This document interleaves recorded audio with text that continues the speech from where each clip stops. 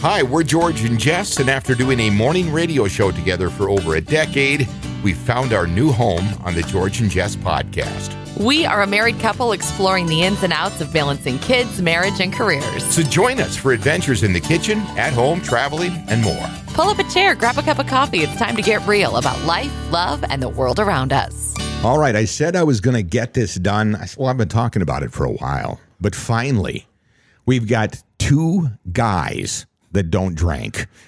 Joining me in the Moon Lounge. By the way, Tyson, I didn't get a chance to ask you about this.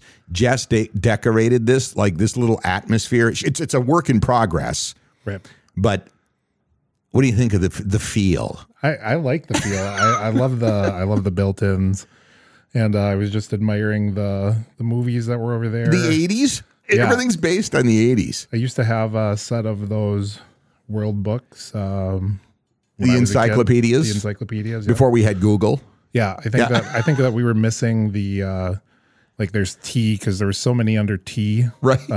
They were separated into two volumes, and I feel like we didn't have the second T volume. So I only knew about things from Tanzania to Temecula and nothing beyond that. Right. Yeah. Yeah. It's so she calls it the Moon Lounge because it's kind of got this vibe, including the stuff behind me. I think the Eagles, Elton John. The chandelier is gorgeous. gorgeous. When we bought the house, there was a contractor that was going to do renovations on this main floor that wanted to get rid of that. And then Jess looked up. It's original from the 59 construction, and she looked up. Good thing we didn't, right? Yeah. 'Cause it's one of those kind of like pieces that people pay big bucks for. Sure. If they find them online now. So she likes it. Yeah, it's it definitely fits the mood of everything. It's the Moon Lounge. It is. She likes mid-century modern, and she's kind of worked on that. So Yeah, no, it's great. It's a good place to sit down and have a conversation. just have a conversation. Yeah, I love it. And that's what we're going to do, because to set the stage, neither you or I, we don't drink anymore. But let's go back 10 years.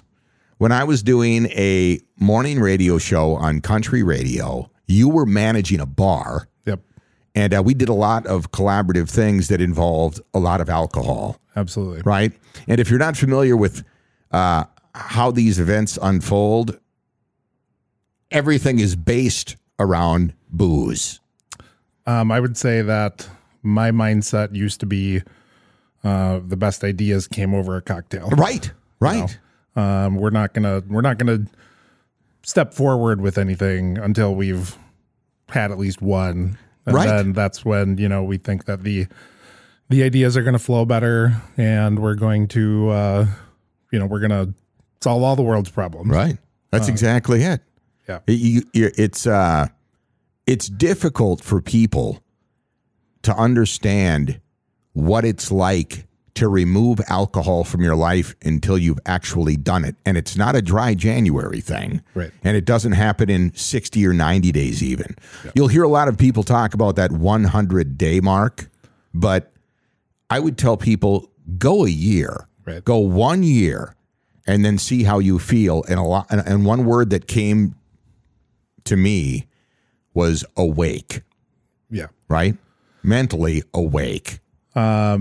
For me, I would say my first big milestone was, I want to say even 3 months.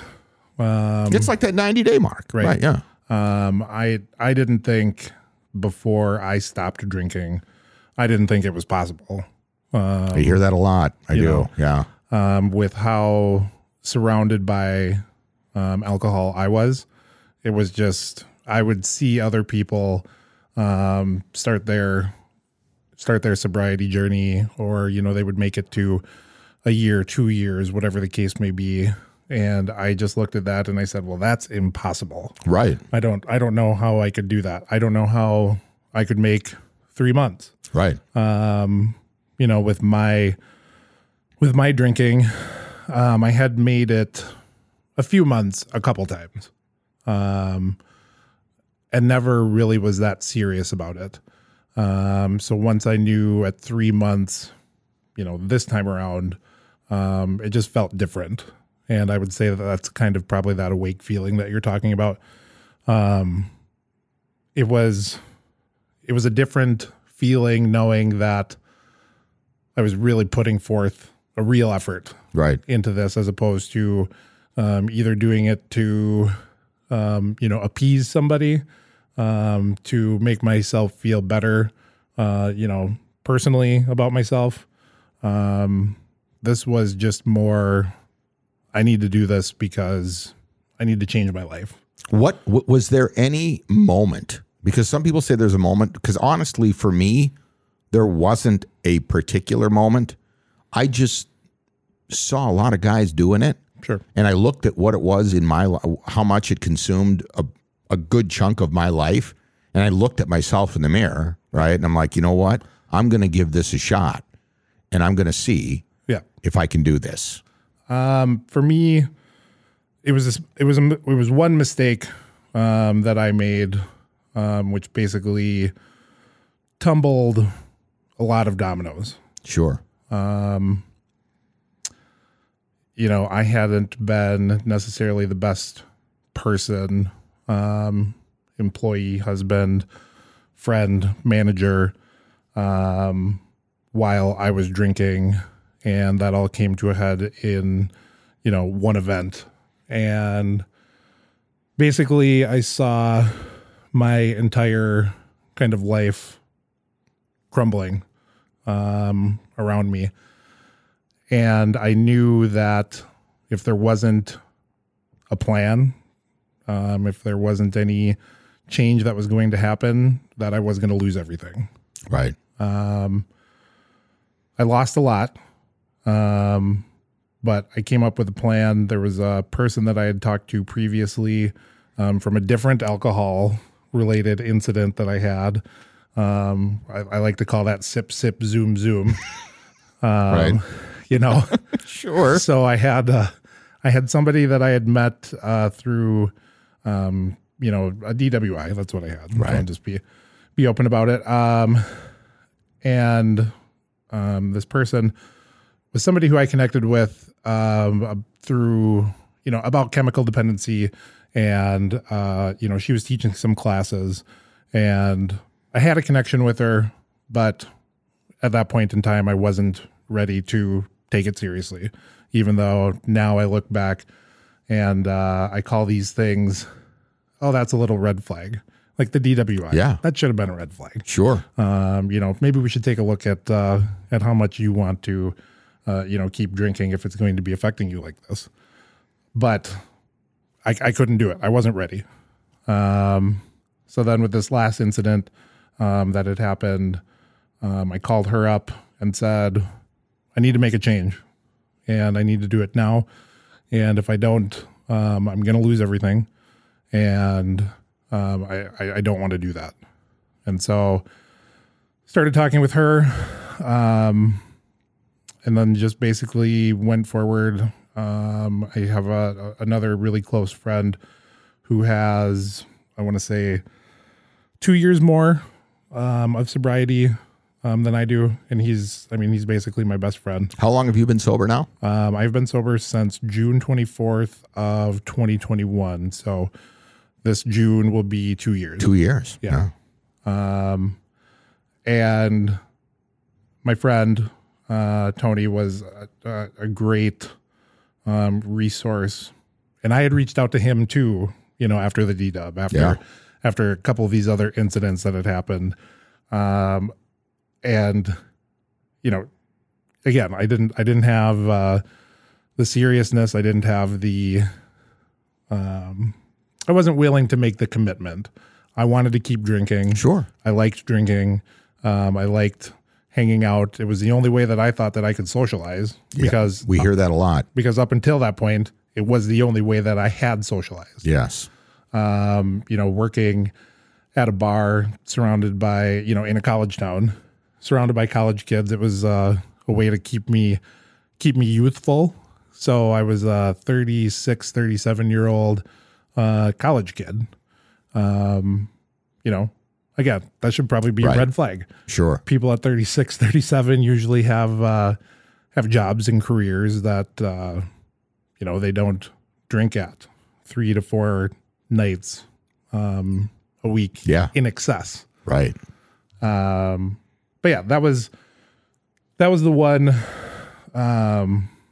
moment where I knew I needed to make a change and just fully immersed myself in it. I usually am if you're going to get wet, let's go swimming type person. Yeah. And so once I made the commitment to sobriety, then that was it. I was full go, attended meetings, went to AA. Do you consider that a part of your success? I do. Okay. Yep. And so throughout AA, it's called working your program, and sobriety has many different shapes, forms. AA worked for me, right? But it's not something that I think everybody has to do. I agree with you. Yeah. But for me, it was being surrounded by like-minded people. Sure. And understanding that there's a community of us out there. It really opened my eyes more so to the fact that this affects business professionals. This affects kids. There was a person that I had met at one of the open forum meetings, and I want to say she was 18, and at first I looked back on her and I thought to myself, 18, like, you're missing the best years of your life partying. Right. And then I thought to myself, well, Tyson, if you would have stopped drinking when you were 18, you'd have had a probably lot better. Your life would look different. Life, Yeah. You wouldn't have gotten in, the laundry list of troublesome things that that I ultimately ended up doing. And so, yeah, it just kind of opened my eyes to, like I said, the fact that this affects more than just people, that your stereotypical quote unquote alcoholic. Sure. Like I said, business professionals, there's so many different people out there. There is a lot of what they call high functioning. Yes. People that drink in excess. Yes. Right. There's people out there that you would never imagine, and then all of a sudden they, die of liver cirrhosis or alcohol poisoning or heart stops. Right. Yeah. And now to find out on the other side, there's so many people that are on this sober path and on this journey, and they have, multiple reasons of why they stopped. You know what? You're a great example. It's your generation. You're a millennial. Yep. It's your generation that came up with the sober curious movement. It is. Well, I remember it happening. It was right around 2018. And again, doing what I do, I follow all of these trends and stuff and hear from the guys that they were talking about. They said, this is going to be a thing. Right. Watch this. Right. And it, sure enough, it took off. And it was, I think what you were talking about, a lot of people don't need necessarily one moment. Right. It's just a culmination of a lot of things. And then they they get curious as to what their life would look like without it. Yep. Yeah, I would say that's accurate with some of the people that I've met. It's not necessarily, a situation like mine, like you said, where somebody had something negative happen. And you're a good example of that. But honestly, it was your generation is what inspired me. Sure. And a lot of guys my age, I'm a Gen Xer, to take also that same look and be like, you know what? I like you, I found so many guys and women that are just like, it doesn't matter how you get there, because some are in deeper than others. Yeah. Right? Absolutely. But you don't realize how bad it is until you're where you and I are now, and you step back away from it and you get a clearer picture every single day of what it looks like. And and the people that are still there can't see it. Right. It's like, I equate it to being in a really dark room, like a bar at night, and you can totally relate to this. Yeah. Oh, yeah. You and I, with what we did for years, but everything looks great and you feel comfortable in that dark room. Yeah. And then when somebody turns the lights on, you don't want to be there anymore, and you want to go find another dark room to hang out in. Yes. Being sober is embracing the light. Right. And because you see things for what they are. You don't want to hide anything anymore. That's a really great analogy, actually. And that's actually, I can say that I literally lived that. Right. I would be at the bar would close, and I would say, where are we going after this?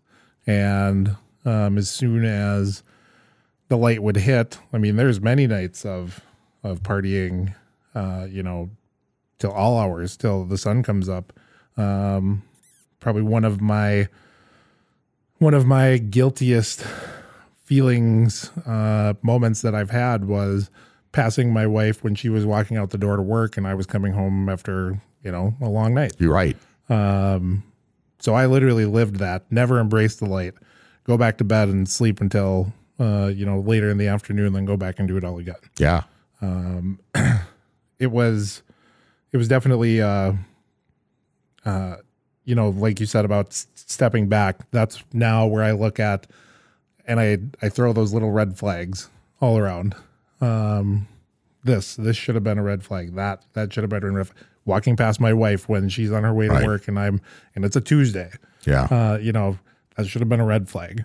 So being able to step back from that, like you were saying, definitely is something. It's probably the biggest perspective that I've gained from being sober. Right. It's funny how you bring it up. We do have, even though we took a little bit different paths and we were at different points, I can completely relate to what you were talking about, like going all in, because it was just 2021 for me as well, December. And my wife was like, you know what? Because she would on previous years would do the dry January and things like that. And she had said, you know what? I'm going to give it, I think I'm going to try just giving it up completely. Yeah. And my first reaction was like, man, you're crazy. What are we going to do? And I was like, okay, I'll do dry January with you this year. And then she kept it going. And I was like, you know what? To show support, right? Right. And again, she never really had this defining moment. She just wanted to try life without it.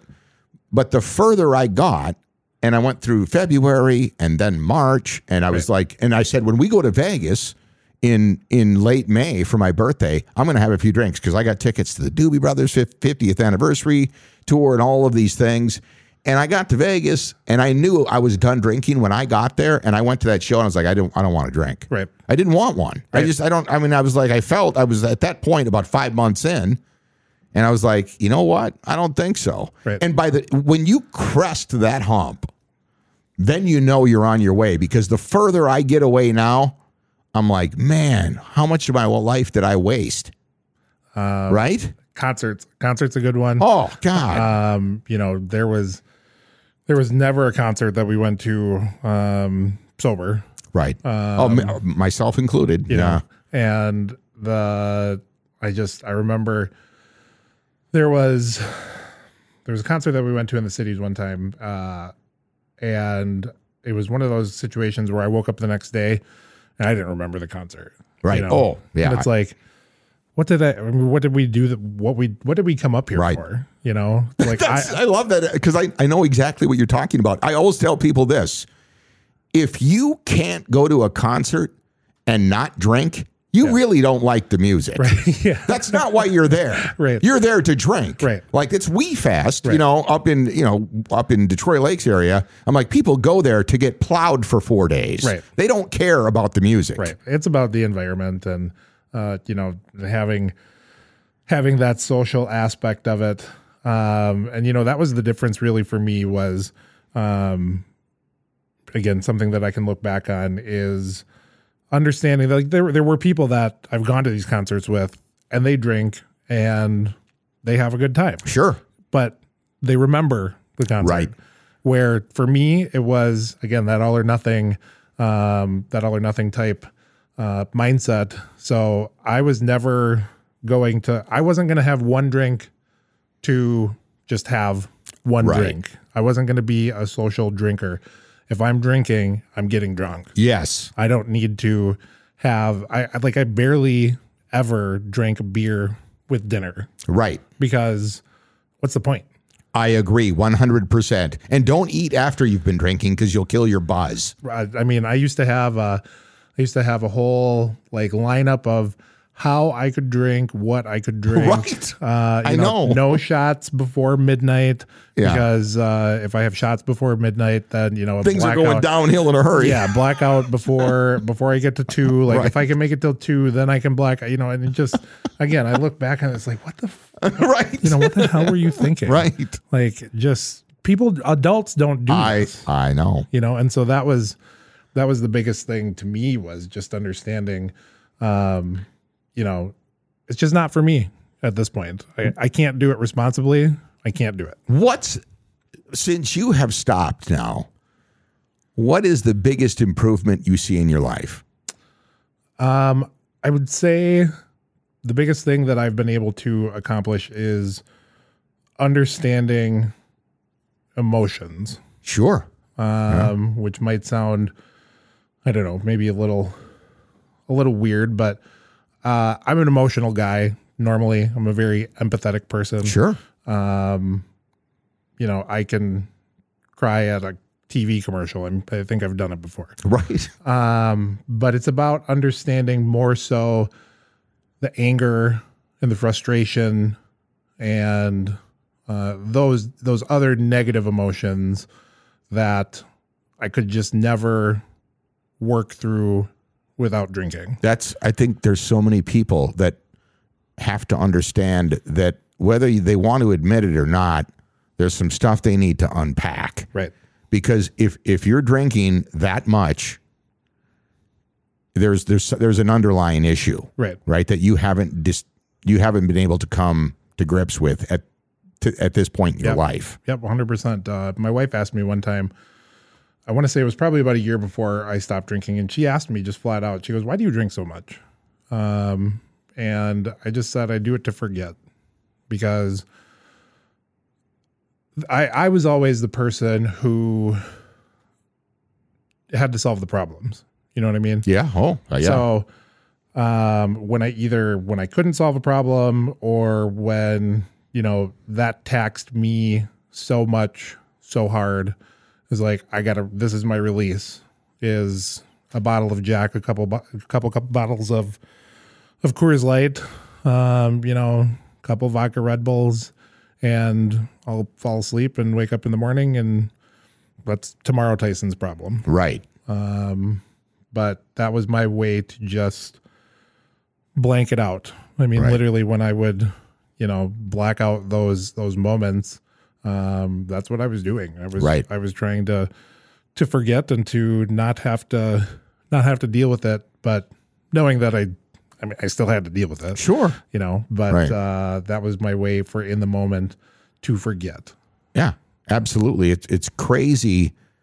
And I hear this a lot from we'll get into the excuses here in a second. But when I hear an immediate red flag to me now, because I talk about the light being on and looking at things from that 10,000 foot view beneath, and you really see it all. I'm fine with alcohol and I do all right.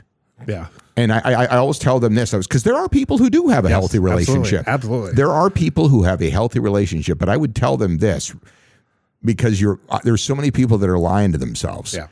If you literally, when you go 30 days, don't change your life, and document every single alcoholic beverage you have. Because most times people will be like, "Oh, I went out last night. I only had about 4 or 5 beers." Have you seen that show where they follow those people around? No. Then they get up the following day and they were like, "What'd you drink last night?" "Oh, I did have a few. I had like 5 or 6 beers." No, you had 14 and 7 shots. Oh, yeah. And it's just like and they're like, "No, I didn't." And they're like, "Let's roll the tape back." Sure. And that's where it gets, right? And you don't even know that you're there. What show is that? I would love to watch that. I'd have to. I was on one. It was, I think, a streaming service, one of our streaming services. But I was like, that is a real thing. Yes, 100%. I've been there, and I know that. And you know what really drives me nuts too is all of my years in radio, almost 3 decades of doing it. Starting up in the Twin Cities, and when I found a home in Mankato here, because of the nature of the business, all of the drugs, because that was a big part, especially when I got in the 90s and in the 2000s as well. It was really prevalent. The bands would come in and all of these. It was drugs, a lot of drugs. Sure. The most destructive and dangerous drug. I watched guys in my business and the entertainment industry in general. Far and away, the most destructive drug was alcohol. Yeah. It just destroyed everything. And I'm talking, it was worse than cocaine. I mean, all of the psychedelic drugs and everything else. Heroin didn't matter because alcohol was not only legal, but it was glamorized and promoted. Right. Right? And so it was fine. Oh, everybody does it. It's the one that's not going to hurt you. Right. That's insane. Yeah. That tells you about the lobbying power. Right? Yeah, absolutely. It's insane. It's when people in America laugh at countries like Saudi Arabia. Oh, they can't drink. Maybe they figured something out that we haven't. Yeah, right. Right? I mean, it's just, to me, it's just bonkers. It is just, to watch guys, I watched guys lose their families, their jobs, their life, right? They went home, absolutely. a lot of them in their 50s and 60s, went home, sat in their lazy boys, and their heart stopped because they drank all the time. Yeah, it's I can't think of the saying, and it'll come back to me, but basically, you're willing to give up everything for one thing instead of giving up one thing and getting everything. Right. You know, that's a great analogy. Yeah, I agree with that. And for me, that's the way that it had to be. And now, you know, I used to have those same thoughts when I was first into my sobriety.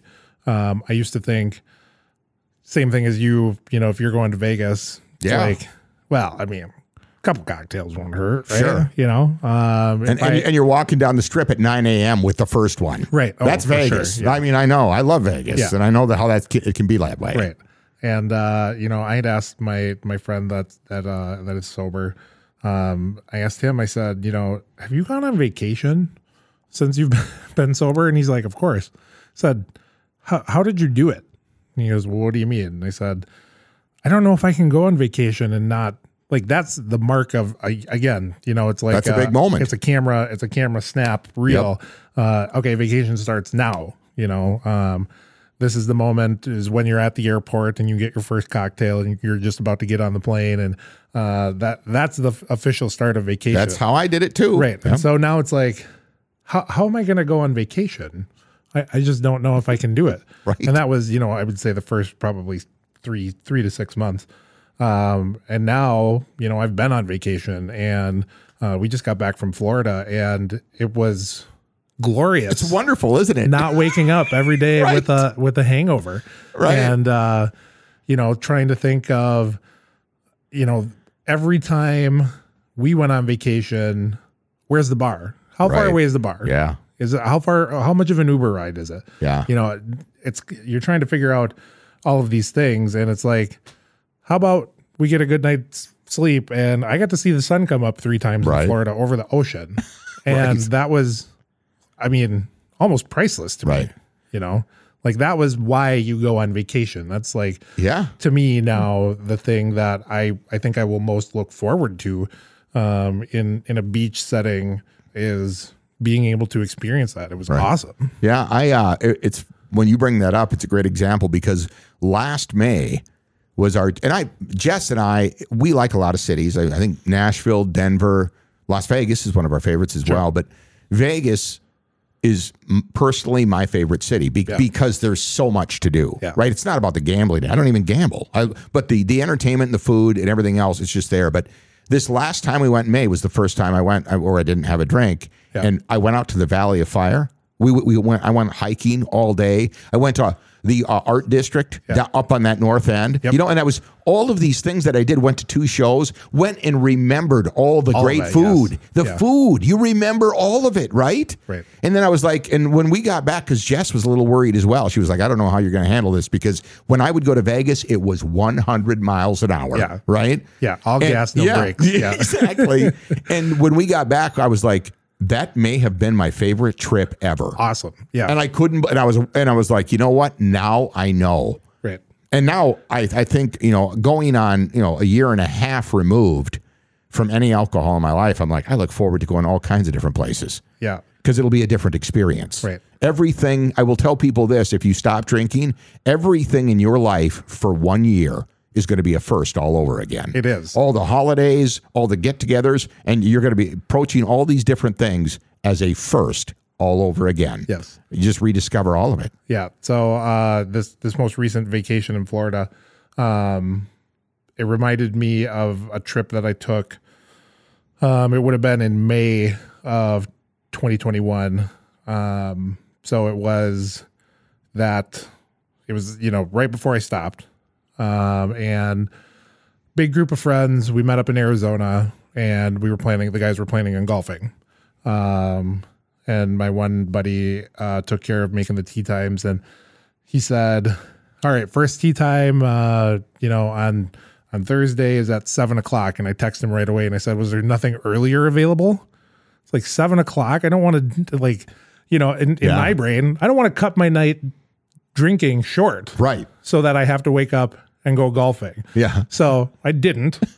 Right. I just stayed up and drank till 2 or 3 o'clock in the morning, really struggled to get out of bed, and it's like a 20-minute drive to the golf course. So it's not, I wake up at 7 and I'm on the course. Yeah. I got to wake up at 6 and, I got to struggle to, brush my teeth and figure out where my golf clubs are and do all this stuff. And I golfed, we golfed twice on that trip. And I remember maybe like 6 holes of 36 that we golfed. Oh man. Right. And now when we went to Florida, I golfed 3 times and I remember the whole thing and it was great. Yeah. Those beautiful courses, Yeah. and enjoying just the air, everything. I know. And just being able to appreciate it. And again, I look back at that Arizona trip, like I know I had fun. I was even though I was drunk, I know that it was a good time for me at the time. But I don't remember any of it. I know. And then the next thing that I remember after golfing, we went to the grocery store and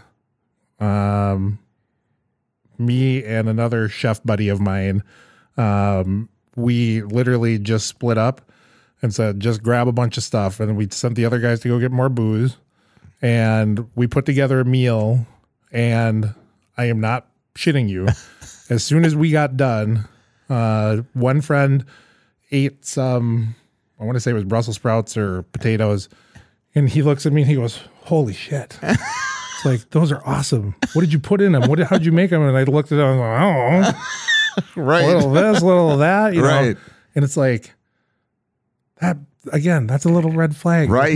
Maybe you should remember cooking, right. Between me and my buddy, 6-course meal. Right. Right. And we just looked at each other at the end of it and we were like, nice job. Right. Yeah.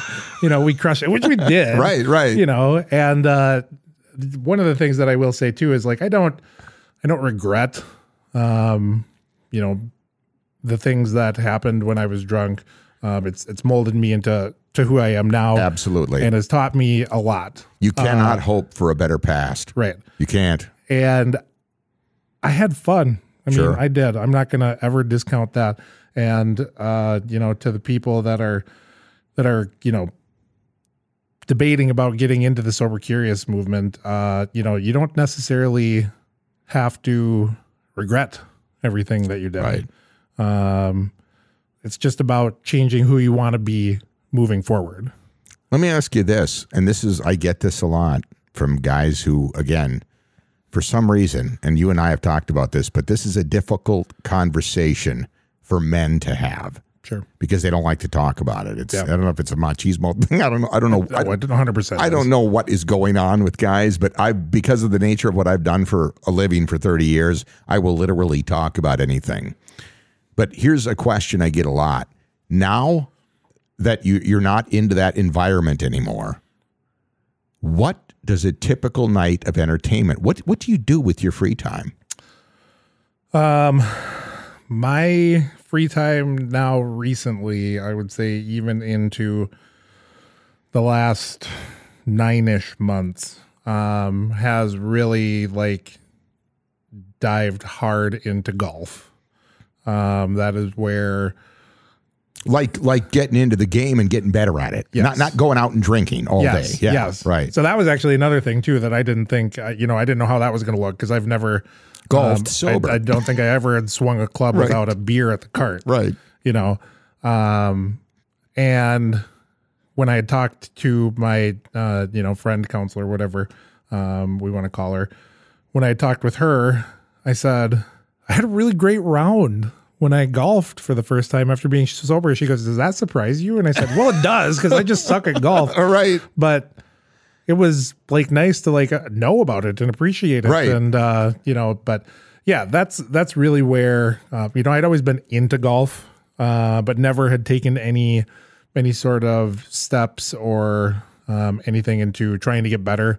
And this year, I've really, really kind of dove off a cliff, if you will, into my time and extra money, even though there's not a whole lot of that. Is just, it all goes basically to golf stuff. That's awesome, though, right? You found something to embrace and get better at, a passion. Right. And I also know this because you and I share the same trainer. You've been going to the gym, and health and fitness has been a big part of your life. Yes, definitely. Working out with Brett has been good, and just kind of creating a routine, and getting into that same routine of showing up at the gym, waking up, in the early mornings, and again, something I didn't think that was ever possible when I had the bottle to my lips. But yeah, working out. I would say now there's movements that I do with Brett when I'm working out where I try to how can I work this into a golf movement? Right. Right. So it seems to all come back to that. And that's just how my mind has been, recently, but yeah, it's just all of it being active. You got to find things, right? I would say is kind of the biggest thing, for me is just getting out and doing things. When we went to Florida, getting out, walking on the beach. Yeah. And I tell guys this all the time. Don't expect a rose garden overnight, right? And I've met a lot of people, going back to what I did for all those years, but I met a lot of famous people. A guy I got to know really well, multiple times I got to sit and chat with him was, I would even consider him a friend, and it was a guitarist for a band from the 80s and 90s, Poison. Sure. CC DeVille, and he and I had some in-depth conversations about this. And he had struggled with chemical dependency and alcohol even for a long time. And he told me that one of the things that he embraced was a cactus garden. And I'm like, what the hell? I just can't see it. And he goes, well, it was something my therapist suggested because of how slow they grow and how I would have to take care of them. And it would be a long time before I would see really the results. Sure. And that taught him patience. And he said that's what it's like when you really get a hold of yourself and you start to sober up. He goes, you're not going to notice anything right away. It's like going to the gym. You and I go in there and we bust our ass at the gym, go home, look in the mirror. You don't look any different. Right. Yeah. But take about a 6-month, gap in there, or even a year down the road, and then look at yourself. And then that's the progress you make with patience and effort. Yep. Right. Yep. That's funny actually that you say that rose garden. There's in one of my meetings, one of the things that I had said when I hit a year was I've hit a year, so where's my parade? Right. I said I expected when I first started. I had this. Jess and I just had this conversation a couple of months ago because when you pass that 1 year mark, it's now what? Right. Right. Yeah. Just like you said, after the year, you have everything's first. Well, now we're working on seconds. Yep. And like I said, I thought that when I first started, everything was going to be fixed. Everything was going to be great. And I would have no problems. We were in the middle of starting a new restaurant, and the first time that I had, a really, really super stressful day, I I was like, well, this isn't supposed to happen. Right. Because I'm sober now. Like that was just kind of how my brain had worked. And I was only, 6 months in at that point. But it's like, no, that doesn't happen. No. It's constant work. It's not a case of, I picked up a barbell one time and, I think I'm going to go try out for the Arnold's. Right. Mr. Olympia. Mr. Olympia. Right? Yeah, exactly. It's work and it's hard work and it's dedication and it's not going to be easy all the time. Right. I think figuring that out and then understanding that you do have to find different outlets, the gym or cactus gardening or golf, you got to find something that you can do that takes your mind off of, for me, for not drinking. Right. I can do some of these things. I love, whenever I'm cooking, it's the same sort of thing. My brain is just focused on that. Right. What's the saying? Idle hands makes devil something. Yeah, I know what you're saying. But basically just keeping yourself busy, getting out there, doing things, getting yourself into other different habits, are what kind of, keeps you going. And that I've come to realize that is my parade. Yeah. Is every day I can have a mini parade that I don't have to worry about. I don't have to worry about the bullshit that happened last night. Right. And I also, one of the things that people will face is you will realize that a lot of the relationships that you have had in the past have been based around alcohol, and some of those are going to go away. Yes. And that's just the facts, and that's, you thought those were your best friends, but, and it is what the bond was the alcohol, right? So, and that's sad because I know how hard it is from a distance to watch them continue to go down that road. And it can be heartbreaking. It really is. But because you don't want to get on too much of a soapbox, because I can tell you, when people are in that type of addiction, even in denial, like people that are functioning drinkers, and when they're in that kind of denial, you're just going to drive them further away. Yep. It has to be a decision that they want to make, and hopefully you can serve as enough of a testimony to where they can go if they decide to give it a shot. One of the things that my friend told me was, there was somebody that I was concerned with about their use, and so I had talked with her and I said, I really want to say something. I just feel like I need to say something again, because I had already mentioned something, kind of in passing, and like, hey, I'm here if you need me. Just let me know. You got my phone number. And so I had talked with her again, and I said, I really want to push this home and tell this guy, you need help. And she looked at me and she said, would you have listened? And I, kind of thought about that for a second, and I go, yeah, probably not. Right. Yeah. I know. She goes, what would that have done to you if somebody would have came to you and said that? If Tony would have came to you and said that. I said, well, I'd probably dismiss them and say, F off. And I'm fine. Yeah, leave me alone. Yeah, it's not that bad. Right. So yeah, they disappear. Yeah. As much as you want to have those people in your life and those friends in your life, they're, a year and a half later now, I can say if they want to be in your life, they will be. Absolutely. Yeah. What's more important? That's, exactly. And not to create an ultimatum, but you will find out who and what is important in your life. Absolutely. When you step back and you're no longer living in, it's a strange culture. Right. It really is. And it's weird how you and I sitting here today, two guys that are not pouring that poison into our bodies are the minority. Yes. Isn't that weird? It is. And I also find this really weird that I find myself having to explain to people why I don't.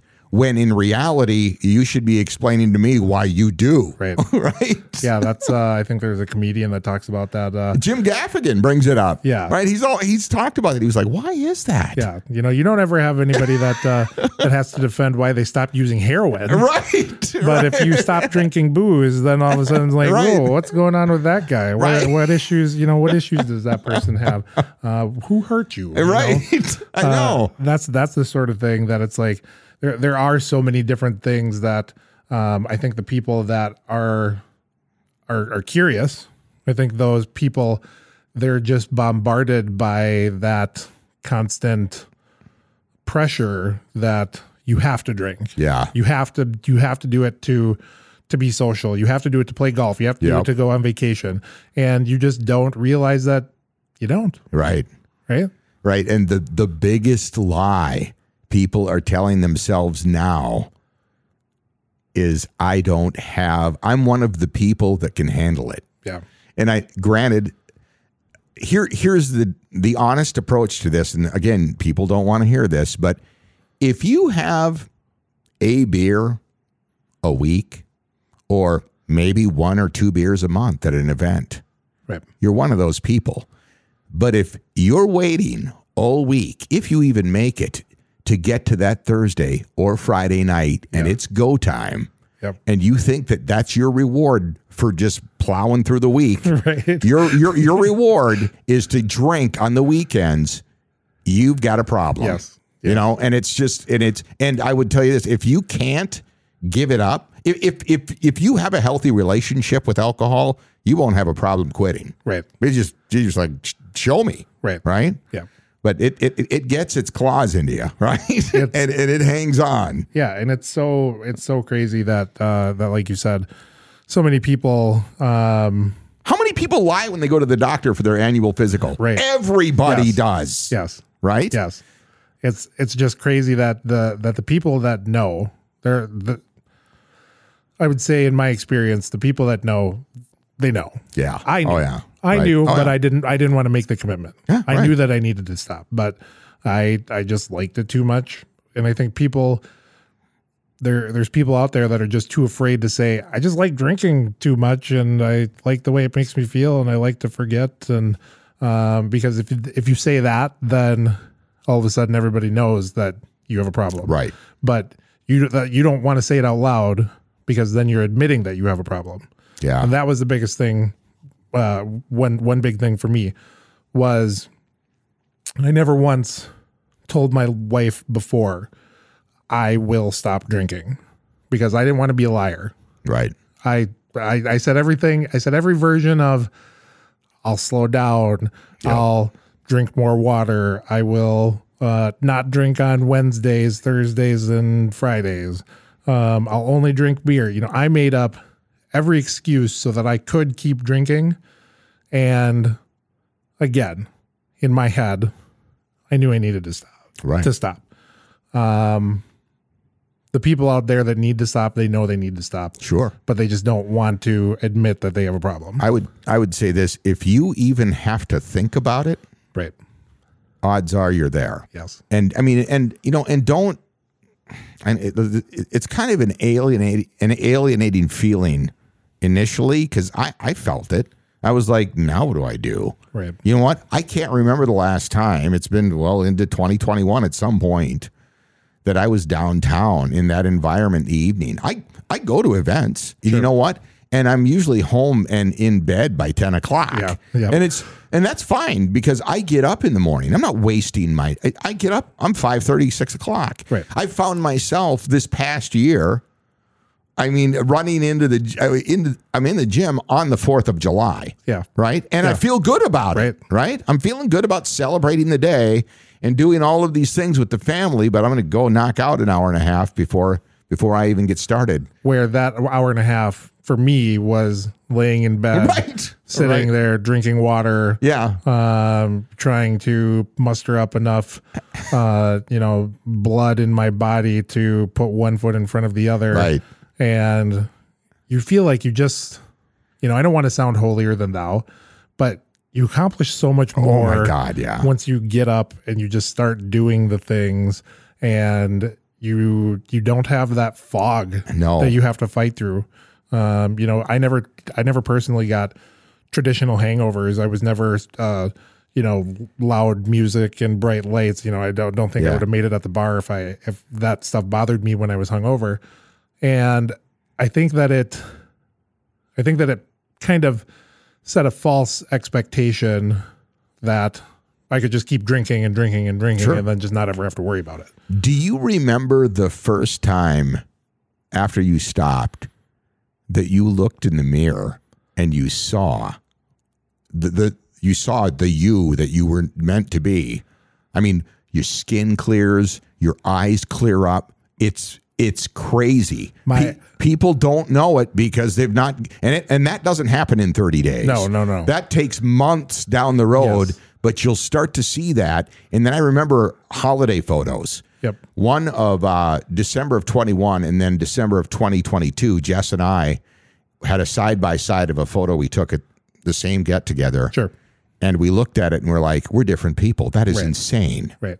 Right? Yeah. And that just happens. That's literally just stopping drinking. Right. Yeah. You're not doing anything to like, I think I'm going to have a tighter face today. No, right. Yeah. For me, it was my eyes. Yeah. My eyes were constantly bloodshot. Sure. Everybody would always, that was my tell, was how red my eyes were. So yeah, there was a day that I remember we had just gotten we redid our bathroom, and I walked in. We got this huge mirror, and I looked in it. It's like, this is a nice mirror. I looked at myself. I was like, holy shit, my eyes are right. They're clear, Right. And yeah, I can tell. I remember running into you in the grocery store, and you had been sober for a while at that point. And because I hadn't seen you in a while, since I had quit radio and you had left the bar business downtown, and I knew right away, I was like, oh my freaking God. So that's what happens, right? And I was like, it was incredible. Yeah. Physically, those were the things that I always saw. Obviously, emotionally and mentally. Sure. It was just the fog. There's so much that you have to fight through to just survive every day after drinking, and just not wasting time and effort and energy on that made a huge difference. I mean, sleeping better. Oh God, the sleep thing is, God. The sleeping is, most people who drink on a regular basis they forgot what it's like to get that kind of sleep. Right.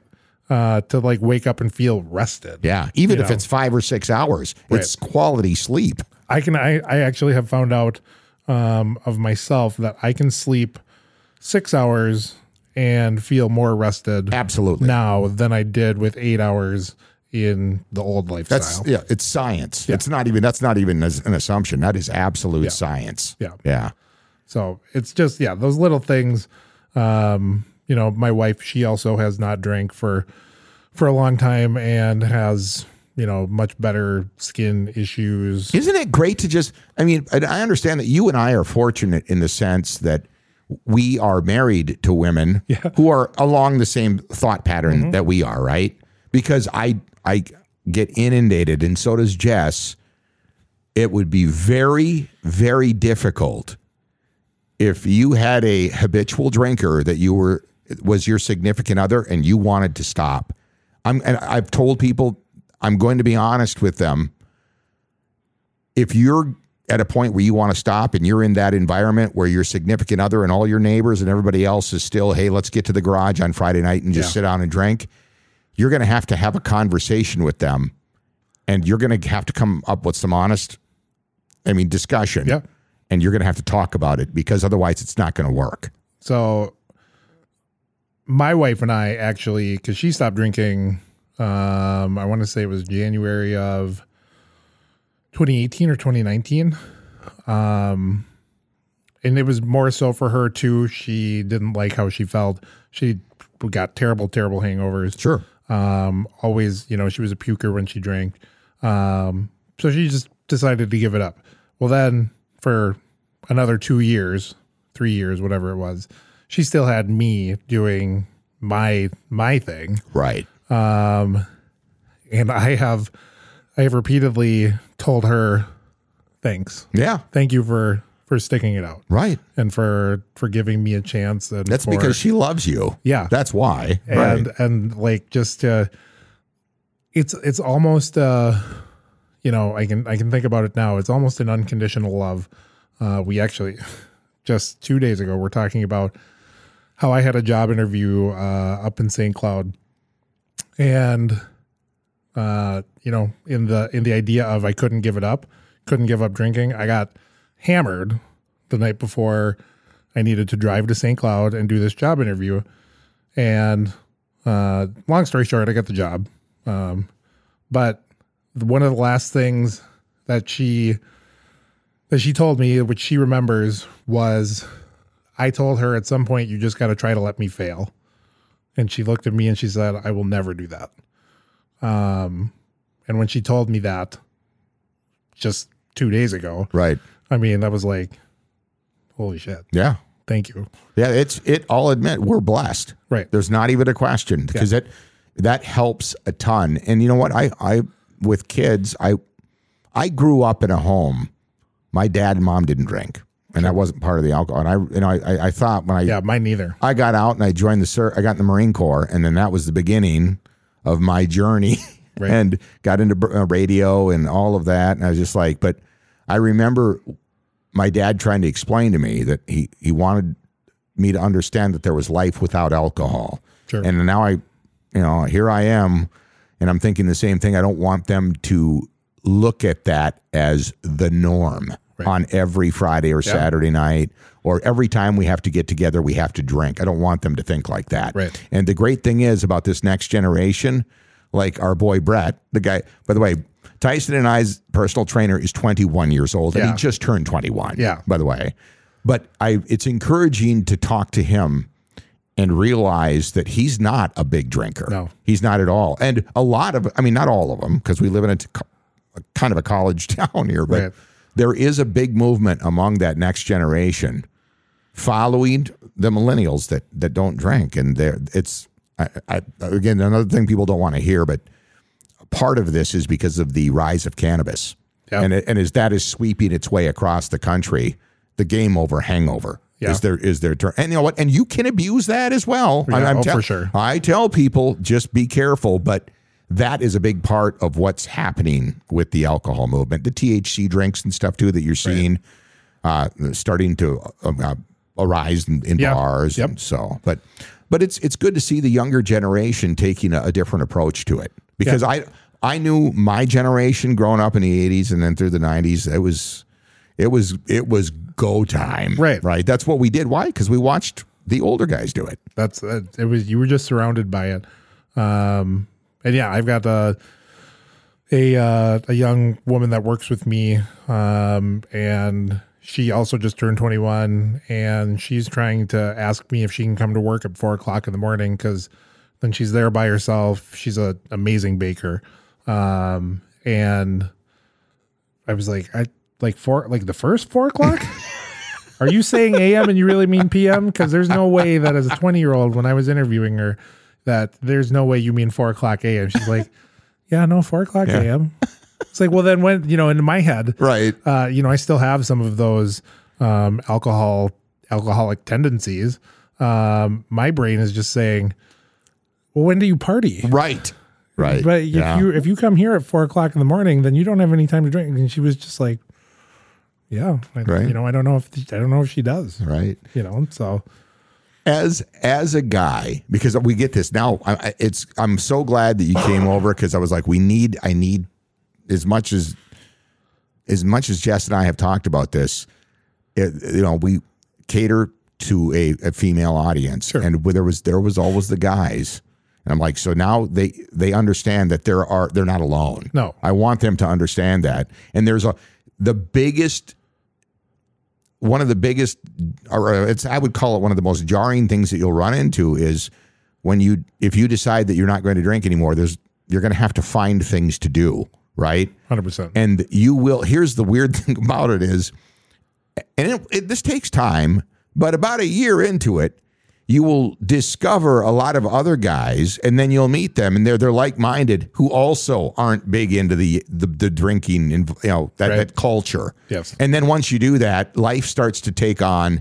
Well, you find yourself part of a different part of society. Right. Which is weird because I didn't even know that existed. There's I looked at people that didn't drink 2 years ago like they were out of their mind. Well, me as well. I was like, what are you doing? What do you mean you don't drink? Right. And now I understand that they're just living this whole different life. Yep. And it's fantastic. Yeah. Right. It truly is. Just understanding that life can be good.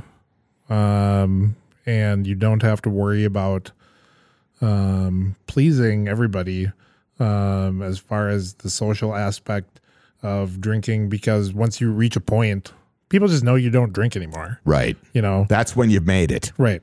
Yeah. And you don't have to do any explaining. I would say now versus even 5 years ago, it was a really big thing. Like, why don't you drink? I remember I found myself asking somebody once, well, did something happen? Right. Did this happen? Did you get a DWI? And I found myself stopping and being like, it's none of my business. Right. First of all.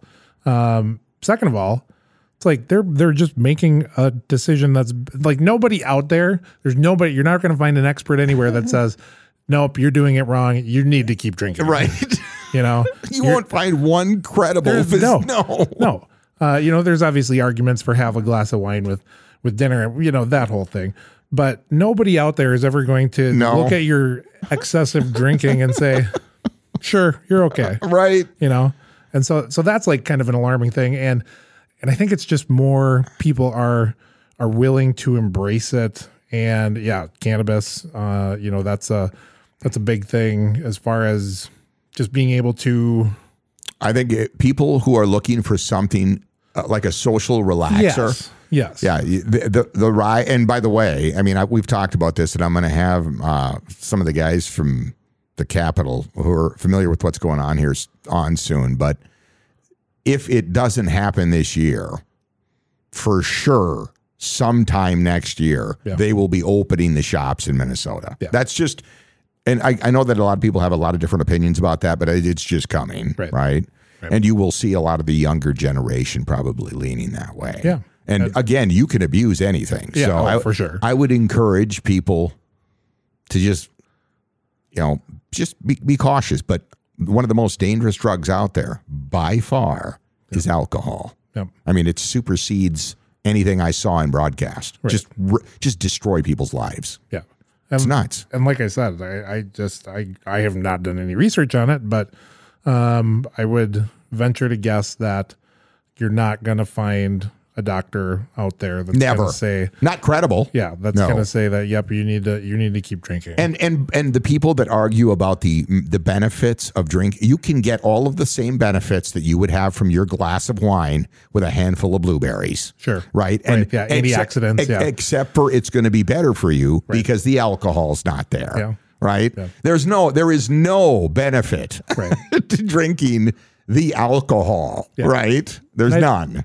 I think with the fit movement, the sober curious movement, nutritional movement, I think that there's a lot of people that are just, we can educate ourselves. Yep. We can understand, how to diet macronutritionally. We don't need to have to go to school to be a dietitian to understand those things these days. Yeah. And just to be able to educate ourselves and basically continue down the path that we know we're making better decisions. Yes. One better decision a day. That's kind of what I try to live by, these days. As long as we can make one better decision, then I think, like you said, the progress and the movement is just going to keep moving forward. It is. You're going to see more and more people give it a shot. And I actually had listened to a guy break it down. He said, we're at a point right now in our society where if you fast forward a decade from now, you're going to look around and you will be able to see those who embraced it and those who kept going down the same road. Right. It will be a night and day difference. You'll be looking at two different, literally, sects of people. Right. That's what's going to happen. Yeah. So, which road do you want to travel down? Right. Yeah. That's what you have to ask yourself. Yeah. So I'm looking forward to it. Well, dude, thanks for stopping by and coming out and sharing your story, man. Because I appreciate you having me. I have a hard time, there's guys who inquire about it, and I never call anybody out because I don't. I mean, for some of them, it takes a lot to even ask a question, and they're hoping. And I'm not going to call them out, but if you're one of the individuals who have messaged and asked, was there any particular thing you did? Or I hear this so much from guys that are functioning drinkers, sure, and they always say, "I want to." But I just because of all of the people around me and the way my life is constructed right now, I don't know if I can. Right. And I'm like, you can absolutely do it. You can do everything that you're doing today, minus the alcohol. It'll be an adjustment, but you'll learn. Right. I would say that one of the reasons that I was really excited to be here is I've got my social media, I've got my little sphere of influence that knows I'm sober. My ultimate goal and how I imagine, myself moving through my sober journey in the future is if I can help somebody, doesn't matter who it is, young, old, black, white, man, woman, it doesn't, if I can help somebody, that's how I feel I give back. If you make one individual sit down and think about this and perhaps make the conscious effort to just try, right? Try to make that decision. Yeah. It's worth it, right? And that's what it really takes, because I think back, and other than social media influencers, which I'll be honest, played a big part in why I did it, because I was following these guys that were getting into this movement. Right. And I was like, that's cool. I want to try that. Yeah.